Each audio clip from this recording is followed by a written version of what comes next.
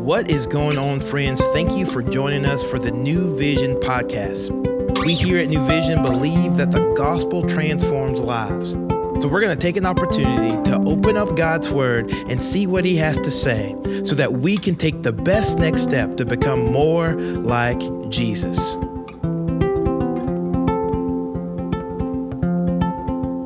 Hey y'all, my name is Abby Wilson and I have the privilege of serving as the Director of Guest Services.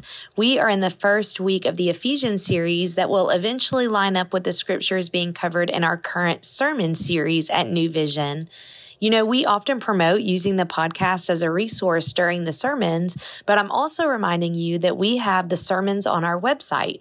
So if you are new to New Vision, or if you aren't in the area, or even if you just missed a weekend service, I'd encourage you to check out newvisionlife.com/sermons and listen to the past teachings that go with these verses.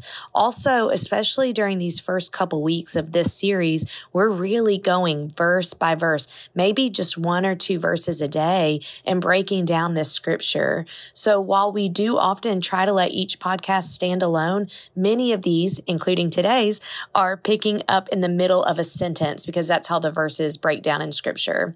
This is only the fourth day of this Ephesians series. So if you haven't had a chance to listen, go back to Monday's episode and catch up as you have time.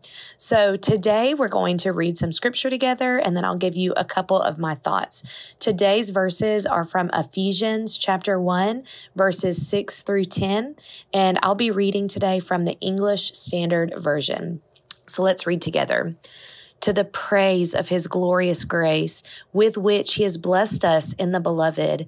In him we have redemption through his blood, the forgiveness of our trespasses, according to the riches of his grace, which he lavished upon us in all wisdom and insight, making known to us the mystery of his will, according to his purpose, which he set forth in Christ as a plan for the fullness of time, to unite all things in him, things in heaven and things on earth.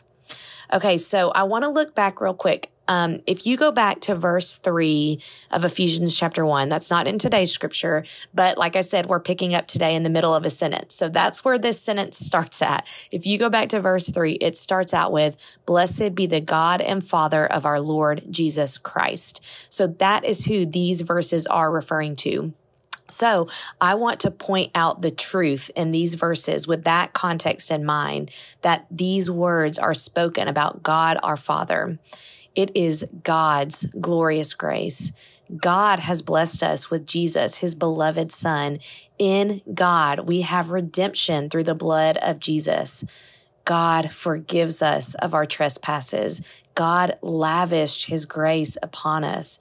God showed us his will and his purpose, which was Christ taking on our sin, defeating death, and being reunited with the Father. And God made a way for us to be united to him. God blesses us. God redeems us. God forgives us. Isn't God so good? I'm watching the Chosen series right now. I'm only a couple of episodes in. I'm a little late to the game on it. If you've already seen it, I know there's a couple seasons, but I just started the very beginning of the series. You know, it's really neat and it brings to life a lot of the stories that I know about Jesus. What's interesting is that I think in today's world, we're so quick to run to Jesus. And that is great. Hear me say that. That is great that we run to Jesus. What I sometimes forget is that Jesus, God in the flesh, was living out the work of God our Father. My son is 6 years old, and around Easter, he kept saying, so if Jesus is God, then God sent himself to die for my sins. He's trying to work out this triune God in his little 6-year-old brain. I can sometimes forget that myself, that the Jesus I know from the Gospels, the Jesus I know being portrayed through the Chosen series or the Passion of the Christ, the Jesus that is known for love, for keeping company with sinners, for doing miraculous works on earth, that is the same God who created the world, who had you and me in mind when he made the ultimate sacrifice of separating from his son so we could have eternity with him. Just as Jesus forgave and loved us, our Father in heaven does the same. As verse 7 today said, in him we have the forgiveness of our trespasses.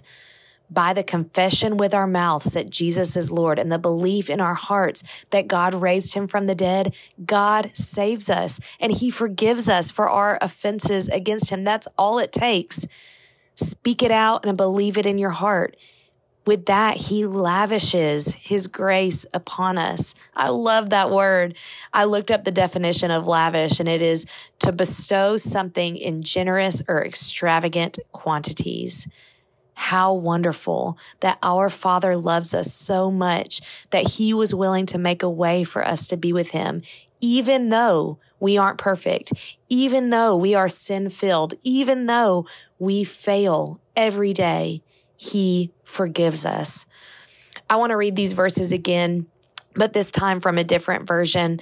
You know, when studying scripture, it's often helpful to look at different translations in order to get a fuller understanding of what's being communicated. So one more time, I'm going to read these few verses over us. This is Ephesians chapter 1, verses 6 through 10. And this time I'm reading from the New Living Translation. So we praise God for the glorious grace he has poured out on us who belong to his dear Son. He is so rich in kindness and grace that he purchased our freedom with the blood of his Son and forgave our sins. He has showered his kindness on us, along with all wisdom and understanding. God has now revealed to us his mysterious will regarding Christ, which is to fulfill his own good plan. And this is the plan, that at the right time, he will bring everything together under the authority of Christ, everything in heaven and on earth. This is the word of our Lord. Dear Father, thank you for your forgiveness. Thank you for your extravagant mercy you show us. Thank you for the undeserved grace you give us. I know that I will never be perfect, but that through the sacrifice of Christ, you see me as holy.